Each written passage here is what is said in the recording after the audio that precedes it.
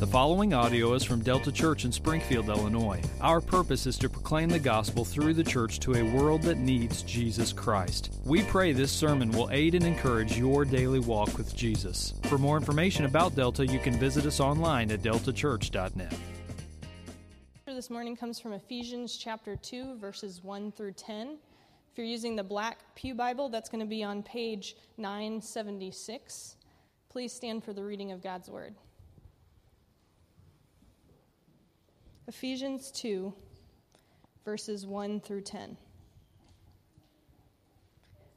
And you are dead in the trespasses and sins in which you once walked, following the course of this world, following the prince of the power of the air, the spirit that is now at work in the sons of disobedience, among whom we all once lived in the passions of our flesh, carrying out the desires of the body and the mind, and were by nature children of wrath, like the rest of mankind.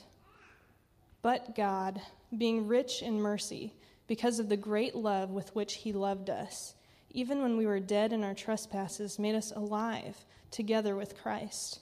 By grace you have been saved, and raised us up with him, and seated us with him in the heavenly places in Christ Jesus, so that in the coming ages he might show the immeasurable riches of his grace in kindness towards us in Christ Jesus. For by grace you have been saved through faith. And this is not your own doing. It is the gift of God, not a result of works, so that no one may boast. For we are his workmanship, created in Christ Jesus for good works, which God prepared beforehand that we should walk in them. The word of the Lord. You may be seated.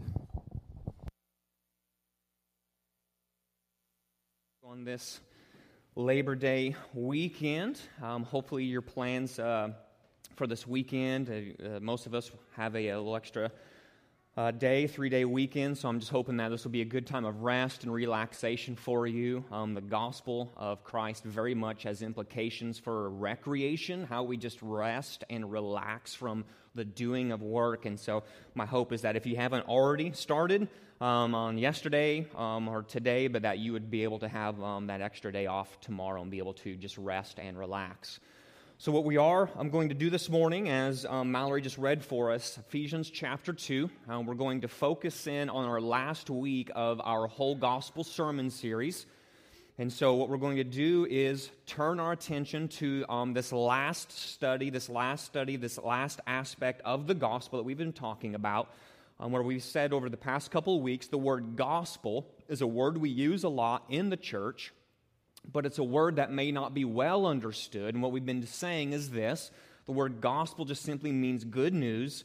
And over the past couple of weeks, what we've been saying and teaching and looking at from the scriptures is that when the Bible talks about the good news, the gospel of what God has done for us in Christ, that it does so in at least 3 different ways. It talks about the good news of God's kingdom, it talks about the good news of God's cross, and it talks about the good news of God's grace. So this morning what we're going to do is we're going to focus in our attention on that last aspect of the good news of God's grace from Ephesians chapter 2, verse 1 through verse 10. So before we get started, we're going to pray and ask the Holy Spirit to use me in a mighty way so that as we turn our attention to the study of Scripture, that we would not only hear with our minds, but actually hear with our hearts, be affected and changed by the preaching of God's Word. So let's pray. Father, we believe in the power of the Holy Spirit to come and do what we are incapable of doing. And so, Father, I just ask that you would be magnified this morning as the Holy Spirit uses me to preach, to proclaim the words of Jesus from Ephesians chapter 2. Holy Spirit, we need you to do great work this morning, to not only help us to understand these things on a mental level, just learning true and right and factual things, but that we would actually see this information move beyond our minds into our hearts, changing us, transforming us, making us and molding us more into the image of Christ. Spirit, we need you to do this. We ask you to do this. And we pray all these things in the wonderful and powerful name of Jesus Christ himself. Amen. So here we are in Ephesians chapter 2, and what we find are probably some of my favorite verses in all of Scripture. Ephesians chapter 2, 1 through 10. 10 verses, and what I love about these verses here is that they are 9/10 grace, and then Paul turns into that 10th verse, and he moves towards the application of grace. And so if you're wanting a good picture, a portrait, a snapshot of what the gospel of grace is all about, one of the best places you could possibly go is Ephesians chapter 2, verses 1 through 10. Now, what we've been doing over the past couple weeks is giving a definition, a thought to the different ways that we've been thinking about the gospel. So we gave a definition to the good news of God's kingdom. We gave a definition to the good news of God's cross. And this morning, if we want to just try to wrap our minds around this idea of God's grace and what exactly is the good news of God's grace, we would define it like this, okay? God's grace, it is the good news of God's wonderful acceptance of us. It's the good news of God's acceptance of us, of sinners. But it's not because we have earned His grace, and it's not because we deserve His grace. But God's grace is good news because God gives it to us freely at Christ's expense. So the good news of God's grace is His wonderful acceptance of us, of you and me as sinners. And what makes grace good news is that we have done nothing to deserve it. We've done nothing to earn it. We're not owed God's grace, but God's grace comes to us still because He gives it to us freely at the expense of Jesus Christ and what He did on the cross. Now, what Paul's going to do is we turn our attention to Ephesians chapter 2, verses 1 through 10. What he's going to do in this passage, in order to magnify the good news of God's grace, is he's going to paint a vivid contrast between what man is by nature and what man can become by God's grace. So in order for you and I to understand just how amazing God's grace really is, we must first be exposed to and awakened to the bad news of our sin problem.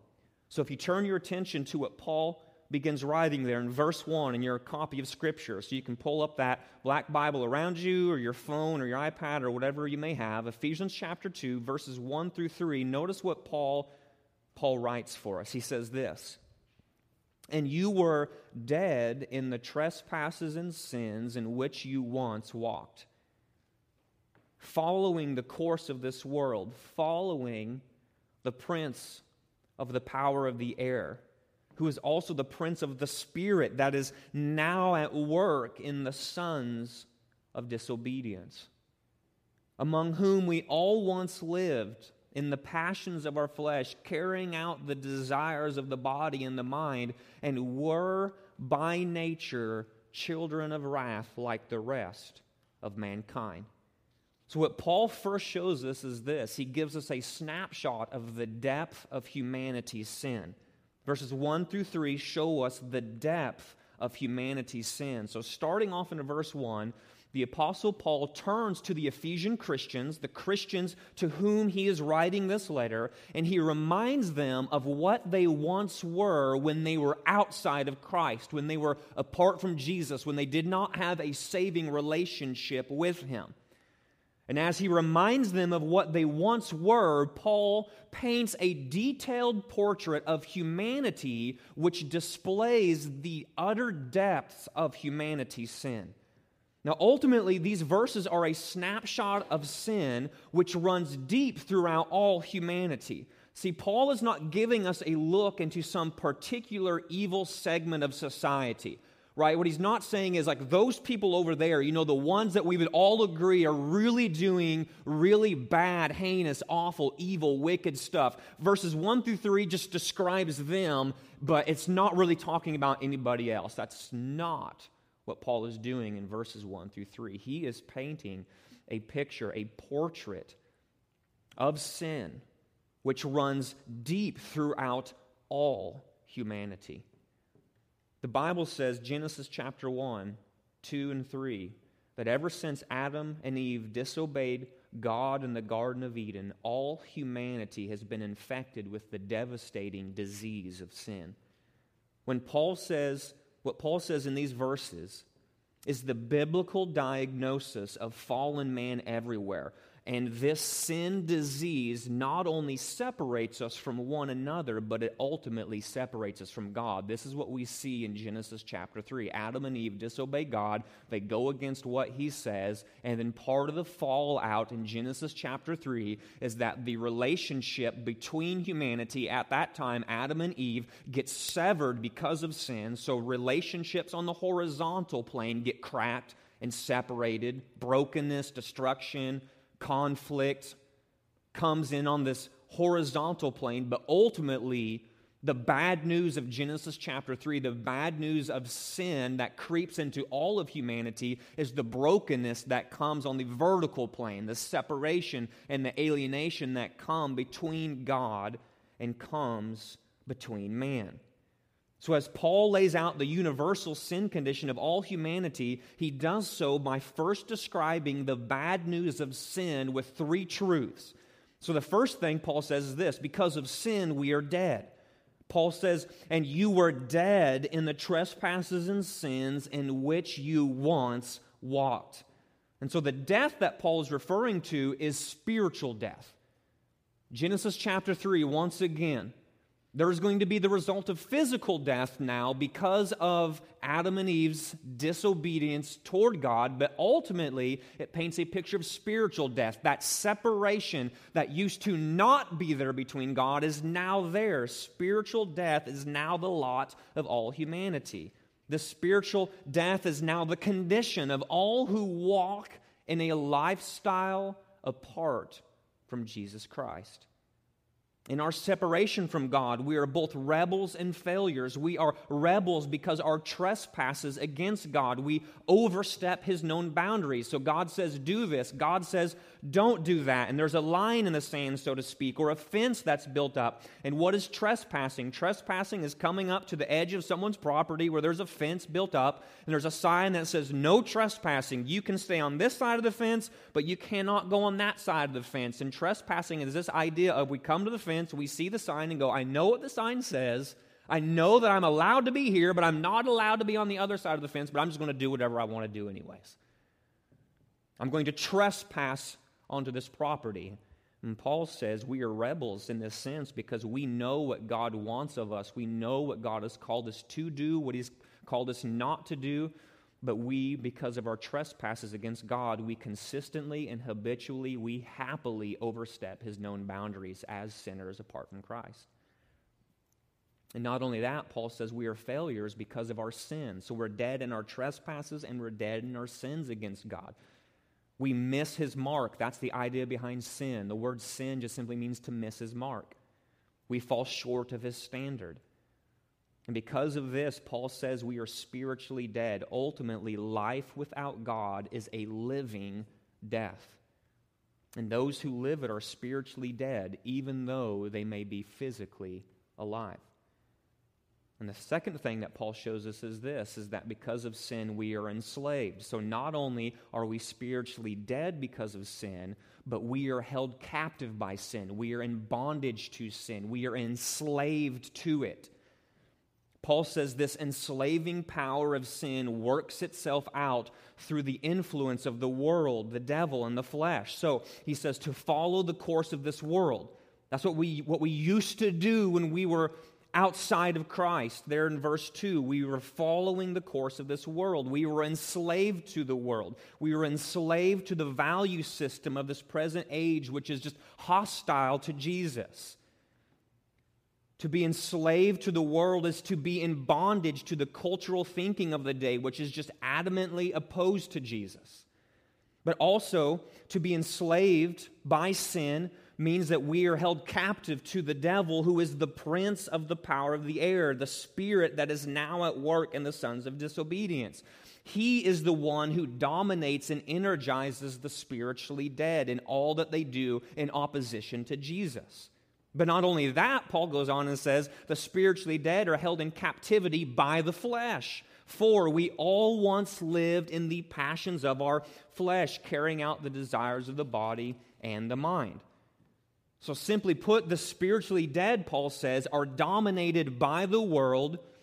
They're enslaved to the devil, captivated by the flesh. The world dominates them from without, the flesh dominates them from within, and there, actively working through both, is the devil, the prince of the power of the air, the one who is also the prince of the spirit that is now at work in the sons of disobedience. And so for this reason, Paul sums it all up by saying ultimately that because of sin, we are condemned. We are condemned. For we were by nature children of wrath, like the rest of mankind. All men are sinners by nature, says Paul. All men stand guilty before God. All men are the objects of God's wrath. And in a nutshell, these verses are a picture of Satan's dark kingdom with its effect on all of humanity. See, to be outside of Christ is to be dead because of trespasses and sins. To be outside of Christ is to be enslaved to the world, the devil, and the flesh. To be outside of Christ is to be condemned under the wrath of God. This is the portrait that Paul is painting for us in verses 1, 2, and 3 of Ephesians chapter 2. Now, it doesn't take much to realize that there's just something which is deeply offensive about this message of death, slavery, and condemnation.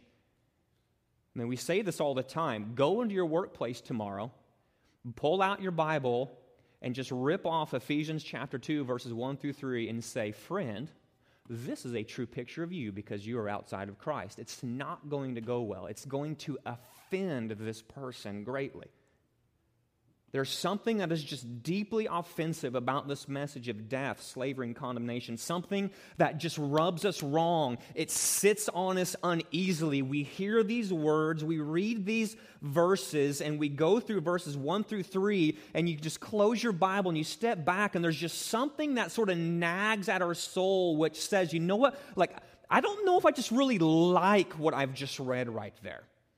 I don't know that I'm really gung-ho about what it says there. What we read in these verses, and I think the reason why it rubs us wrong is this, because when we read these verses, it just goes against everything our culture tells us about ourselves.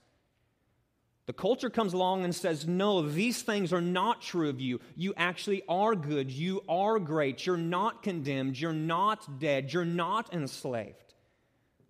But even more so than our culture come along and telling us these things that we want to hear about ourselves, it just goes against everything that we want to believe about ourselves.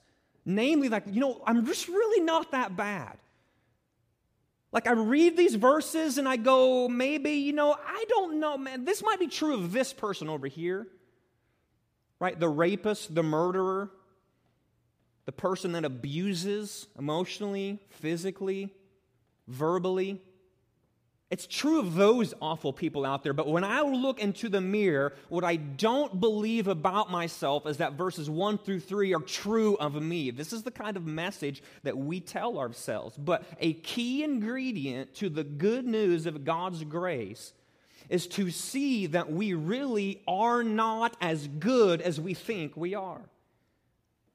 Before God's grace becomes good news, it is crucial that we first understand just how bad the bad news of our sin really is. That's what makes grace so wonderful. Grace becomes good news. Grace becomes gospel. Grace becomes sweet to our lips when we look into the mirror and go, I'm looking into the mirror of God's Word, and the true diagnosis, the true reflection, the true reality of who I am before God is chapter 2, verses 1, 2, and 3 of the book of Ephesians. This describes my spiritual condition.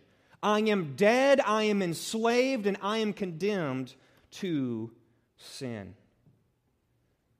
Every soul outside of Christ is dead in sin.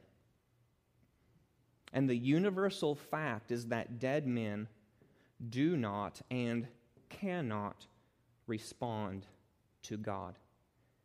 Sin is a radical disease which requires a radical remedy. And the Apostle Paul says there is one radical remedy which can actually come and reverse everything that we have seen and read so far in verse 1, verse 2, and verse 3. And Paul says the radical remedy which breaks sin, the radical remedy which brings life, sets the prisoner free, moves us from condemnation to there is now, therefore, no condemnation, is one thing. It is the mighty resurrecting power of God's grace. Notice what Paul writes, starting in chapter 2, verse 4. Paul says, but God. Listen, you were dead in trespasses and sins. You were enslaved to the world. You were enslaved to the devil. You were enslaved to your own flesh. By nature, you were condemned as a child of wrath like the rest of mankind. Extremely horrible, awful, bad news. You were dead and unable to respond spiritually to God in any way, but God, being rich in mercy, because of the great love with which He loved us, even when we were dead in these sins, in these trespasses, enslaved and condemned, God did something to us. He made us alive together with Christ. Paul says, listen, this is grace. By grace you have been saved. This God made us alive together with Christ. He raised us up with Christ. He seated us with Him in the heavenly places in Christ Jesus. Why? Verse 7, so that in the coming ages He might show the immeasurable riches of His grace and kindness toward us in Christ Jesus. Verse 8, for by grace you have been saved through faith.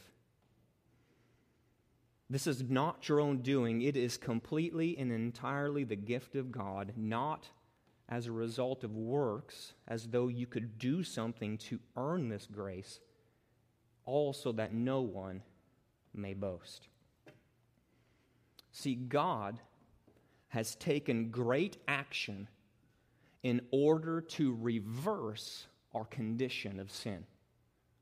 God has initiated. God has taken great action in order to reverse our condition of sin. Just think about it. What you're supposed to read in verses 1, 2, 3 is this: I'm in a bad way.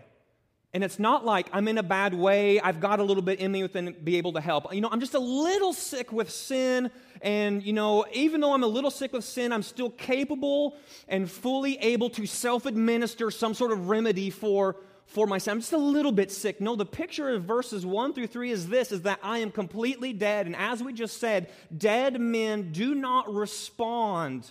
They do not react. They cannot take the initiative to go and do something. Why? Because they are dead. And in our spiritual death, what we needed was someone who was fully alive with the power to speak and bring life into death, to do that very thing, to speak into our death and bring life out of that death. We needed somebody who can resurrect our condition, make us alive where we were once dead.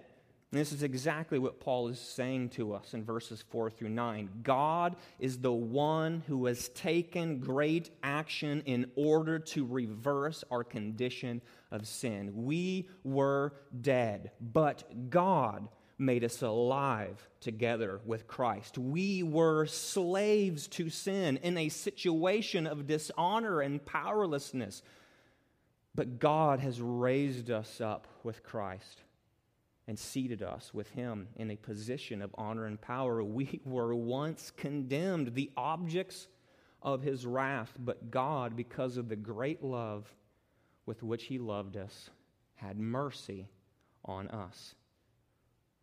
See, just look at how Paul is drawing us to come and behold the power of God's resurrecting grace.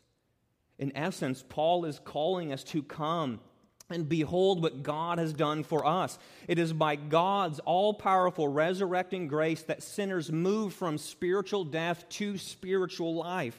By grace we are saved. By grace we are made alive. By grace we are raised with Christ. And by grace we are seated with Christ.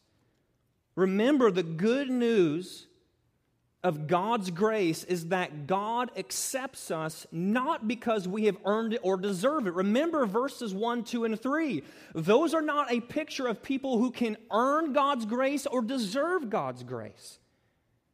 But the good news of God's grace is that God accepts us. Why? Not because we've done anything to earn it or not because we've done anything to deserve it, but we are accepted by God because He gives His grace to us freely at the expense of His Son, Jesus Christ. See, one question that I have when I read these verses is a question of why. So I see the bad news of sin. I see the depth of humanity's sin, verses 1, 2, and 3. Then I shift to verses 4 through 9, and I just go like, why? Like, I see what Paul is showing us. Like, I understand it here, but like, what's the why behind God's actions? Like, why is He doing this? Like, when you start to like sink down into the depths of grace and you start wading into those waters, and grace starts churning in your heart and begins to just taste good and sweet, you start to have this question of like, why? Like, I know like I've done nothing to earn this. Like, I know I've done nothing to deserve this. Like, why is God doing this? Why does God act this way towards sinners? Why is He compelled to act on our behalf when we have done nothing to earn or deserve His grace? Why? And Paul says the answer is found in the character and the nature of God. It's found in who God is.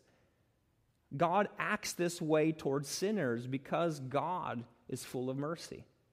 God acts this way towards sinners because God is full of love. God acts this way towards sinners because God is full of grace. God acts this way towards sinners because of His kindness. That's what 4 through 7 is saying. But God, being rich in mercy, because of the great love with which He loved us, even when we were dead in our trespasses, made us alive together with Christ. By grace you have been saved, so that in the coming ages He might show the immeasurable riches of His grace in kindness toward us in Christ Jesus.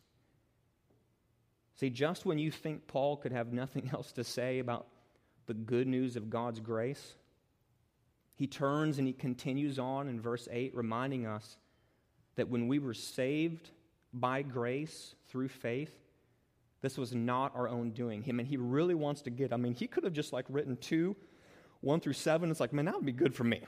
You know, like I would be satisfied with this. Like, man, I was dead, now I'm alive. All right, man, where else do we need to go? But no, he keeps going on. He really wants us to see that the immeasurable riches of His grace, that by grace you have been saved through faith. This is not your own doing. It's the gift of God, not as a result of works, so that no one may boast. He wants us to see that God is the initiator. God is the one who is good. He is merciful. He is loving. He is gracious, graceful. He is the one who is full of kindness. We've done nothing to earn or deserve this grace. This is not your own doing. It's the gift of God. Grace applied to us is not the result of works. It wasn't some religious, churchy sort of action to where we did the right thing, we punched out the right churchy formula, we went to church on Sundays, we read our Bible, we prayed a little bit, showed up at community group, these sorts of things, and somehow, these all things added up to equal, well, God is now sort of hemmed into the corner going, well, he's sort of done the right churchy, religious sort of stuff, so I guess I'm obligated to bestow grace onto him. Paul is saying, no. That is not how grace works. It's not a result of works, so that no one may boast. The one who gets to boast is God himself. Grace is the gift of God, all so that no one may boast except God alone. Hebrews chapter 12, verse 2, he alone is the author and finisher of our faith. Now, what I love about God's grace is that it is a strong motivator. Again, Paul could have said, okay, chapter 2, verses 1 through 7, I could be done. And then he goes on a little bit further, he's like, okay, I'm not quite done yet. Let me give you guys just a little bit more grace. And so he gives us verses 8, verse 9. And then it's like he could have even just stopped right there, but he doesn't. 10 verses, 1 through 9, a picture of grace. 1 through 10, 9/10 of its grace. But then he comes to chapter 2, verse 10, and he gets really applicational. So what does the good news of grace mean for our lives? It's good to know that I was dead, enslaved, and condemned. It's good to know that God, rich in mercy, love, grace, and kindness, has made me alive, raised me up, and seated me in the heavenly places in Christ Jesus. It's good for me to know that by grace I've been saved through faith. It's not my own doing. It's the gift of God. I didn't earn it. I didn't deserve it. I didn't work for it. I have no room for boasting. My only boast is boasting in the cross, God's loving initiative towards me. But what does this actually mean for me? What's sort of the practical wheels on the idea of the gospel of grace as I go out the back door? And this is what Paul moves us toward in verse 10.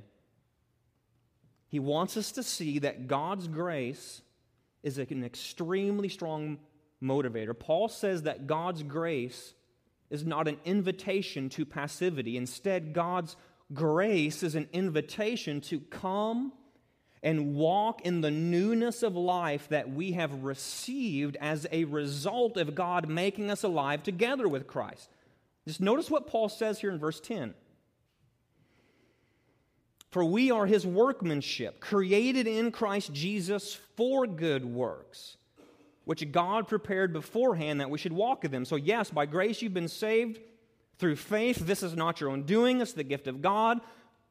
Listen, you didn't earn it by works. You couldn't religiously perform works in order to extract grace out of God. This ruins and destroys any grounds for boasting that you might have. But what you do need to know about works is this. We are his workmanship, created in Christ Jesus for good works, which God prepared beforehand so that we should walk in them. See, in this verse, this last verse, verse 10, Paul shows us the motivation of God's grace. Paul clearly teaches that we're God's workmanship, clearly teaches we're created in Christ Jesus for good works. God prepared these good works so that we should walk in them. But what grace does is it causes us to approach how we walk in these good works differently.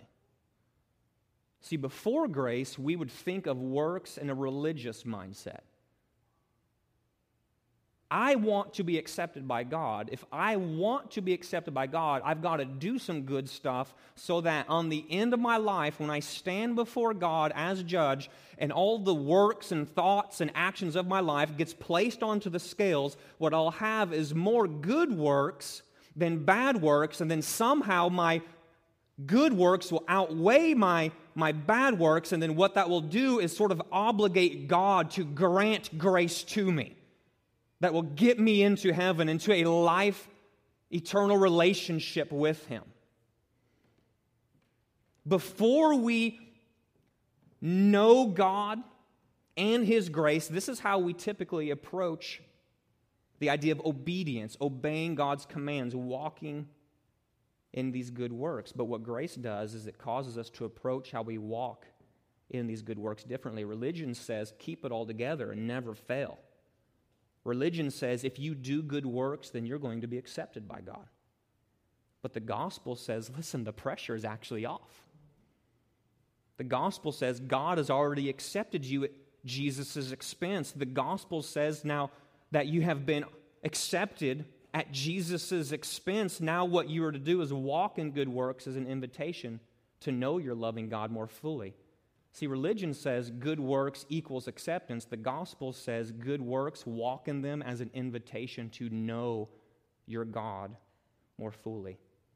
See, this is how grace works. The same grace that saves us is the same grace that motivates us to walk in obedience to God. Grace is not an excuse to passive disobedience. Instead, Paul says, grace is the motivation for God-exalting obedience. See, the danger of grace for those of us who tend to tip into the Pharisee sort of side of things, what we do is this. Grace is scandalous to us because grace legitimately says this: you can do nothing in order to earn a right standing with God. So no matter if you're in Christ, whether you fail or whether you succeed, whether you do good or don't do good, no matter what, because you are in Christ, you are right with the Father. And sort of, for those of us who've grown up in church, the little Pharisee starts to raise up and go, no, but good works, right? We've got to be doing and doing and doing and doing. And if we don't do, then we don't know. And we start to just spin out and sweat, and we don't know what's going on. And then we start to press the sort of religious doism onto other people. But grace comes along and says this: listen, you're not right with the Father because you have a quiet time this morning. Like, you're not right with the Father because you prayed this morning. You're not right with the Father because you shared the gospel this past week or failed to share the gospel this past week. You're not right with the Father because you know good worship songs. You're not right with the Father because you attend community group. You're not right with the Father because you're in a discipleship relationship. You're not right with the Father for any of these things. Grace says you're right with the Father because of Christ. Now, because you're right with the Father because of Christ, this doesn't mean you can just go off and do whatever you want to do. That's the argument of Romans chapter 6. What? We sin a lot, grace comes, and we should just sin like hell so that way we can get a lot of grace. And Paul goes, dude, like, you're completely misunderstanding the point of grace. Grace isn't a free pass to go and do whatever you want. Grace actually becomes the motivating factor which drives us to go to the one who has shown us an infinite, immeasurable amount of grace in Jesus Christ. There's a story told from the Civil War days before America's slaves were freed. And the story talks about a northerner who went to a slave auction and purchased a young slave girl. And as they walked away from the auction, the northerner, the man, turned to the young slave girl that he just purchased, and he looked at her and said, "You, young lady, you're free. You're free." And with amazement, she responded, You mean I'm free?" "Yes, you're free. I'm free to do whatever I want." The man said yes. So she responds again. So you're saying I'm free to say whatever I want to say? "Yes, you're free to say whatever you want to say."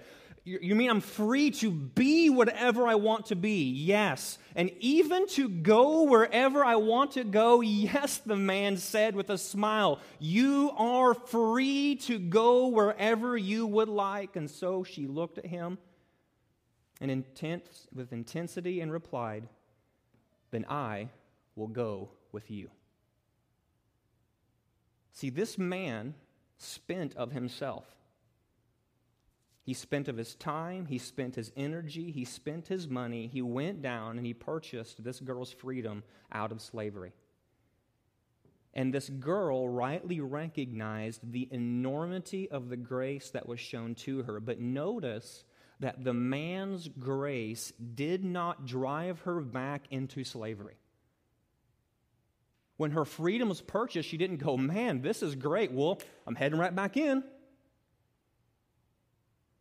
The man's grace did not drive her back into slavery, nor did the man's grace cause her to go and live for herself however she wanted to. Thank you for purchasing my freedom. I'm now no longer enslaved to what was essentially a death sentence.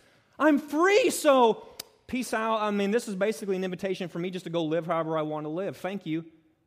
Notice that that's not what happened. Instead, the man's grace motivated this young girl to freely give herself to the one who showed her extravagant, immeasurably rich grace. And in the exact same way, this is what God's grace does in our lives. Far from grace being a license to go and live however we want, far from grace being permission to go and just live in sin, God's grace, Paul says, actually motivates us to freely give ourselves in joy over to the one who showed us the immeasurable riches of his grace. So what can we say to all this in closing? I think we can just say simply that all of this points to the good news of God's grace. See, the gospel declares that our reconciliation with God and our continued life in his kingdom are all a gift of grace. Like, how does this all tie in? The good news of God's kingdom, that we can have a life with God under the rule of God because of what Christ did on the cross. They come to us. Life with God, the good news of the cross, are ultimately and essentially gifts of God's grace. Life with God comes by grace. The cross is given to us by grace, and we are now safe, we are now accepted, and we are now loved, all because God has made it so by his grace. Close with this here, just one of my favorite hymns growing up. I don't know if there's a modern arrangement to it. If there's not, there should be, but it's one of these great, great hymns called Grace Greater Than Our Sin.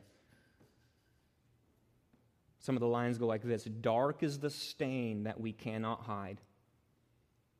What can avail to wash it away? Look, there is flowing a crimson tide, brighter than snow you may be today. Marvelous, infinite, matchless grace, freely bestowed on all who believe. You that are longing to see his face, will you this moment his grace receive? Grace, grace, God's grace. Grace that will pardon and cleanse within. Grace, grace, God's grace. Grace that is greater than all our sin. See, some of you this morning need to respond in a very particular way. You find yourselves here this morning outside of Christ. And because you're outside of Christ, what you do is you look at these verses 1, 2, and 3, and you go, man, it's just as simple as this. Like, I find myself right in here. Like, I see this as my reality. I look into the mirror of Scripture. The reflection that comes back to me is this: I'm dead, I'm enslaved, I am condemned because of my sin. What I need is resurrecting power of God's grace applied to my life. Your response this morning is extremely simple. During our time, whenever we're taking the Lord's Supper and whenever the band is coming up and playing, you don't need to do anything else other than cry out to God and say, God, resurrect my dead soul. Apply your grace to me. Because God is the one who does it. God, because he's rich in mercy, rich in love, rich in grace, rich in kindness, delights to answer that prayer. Did you know that you can be resurrected out of the deadness of your sin this morning? This can be true of you. That is your response this morning. If you find yourselves going and owning, yes, I see me in verses 1, 2, and 3. What is my response? God, resurrect my sin-dead heart this morning by your grace. That puts a smile on the face of God this morning, and you can be brought from the kingdom of darkness into God's beloved Son, his kingdom this morning. You can know the good news of grace this morning. That is one way that you can respond. For some of us this morning, you find yourselves going, man, I see where I've where I used to be like the Ephesian Christians in verses 1, 2, and 3. I know that God has made me alive. He's raised me up. He's seated me with Jesus in the heavenly places. I know I'm a trophy of God's grace, but I still sort of just struggle with this whole idea of, like day in and day out, I just seem to waffle back and forth. Like when I have a good Christian day, I'm just really feeling good with God, and I have a bad Christian day, and like I'm not really feeling good with God. I just sort of waffle back and forth, and I think one way that you can respond this morning is this, to say, God, help me to understand that my rightness with you stands on the firm foundation of God's grace in Christ Jesus alone. Whether I do or don't do, succeed or fail, good Christian day, bad Christian day, no matter what it is, my righteousness, my right standing with you rests entirely upon Jesus Christ. I'm justified by faith. I'm not justified by works. And as you, God, solidify this in my heart and mind, equip me, motivate me by grace to now begin to walk forward, trusting and resting in you. Maybe some of you are in that place right there. You struggle with living and walking by grace. Your response this morning is just really in a very similar way asking God to do the same sort of thing. God, help me see, give me a fresh taste of your grace so that I can respond in a way that is appropriate to you as I walk out these doors and seek to live my life for you. So why don't you go ahead and stand to your feet, and I'm going to pray. The band is going to come, and the band is going to sing. And then as I'm praying, Brian's going to come and he'll lead us in the Lord's Supper as well. But as I'm praying, my prayer for you is that whatever God is doing in your life, don't delay in obeying the Father. Do not delay in obeying the Father. Even ask Him for the grace to be obedient in this moment. Let's pray.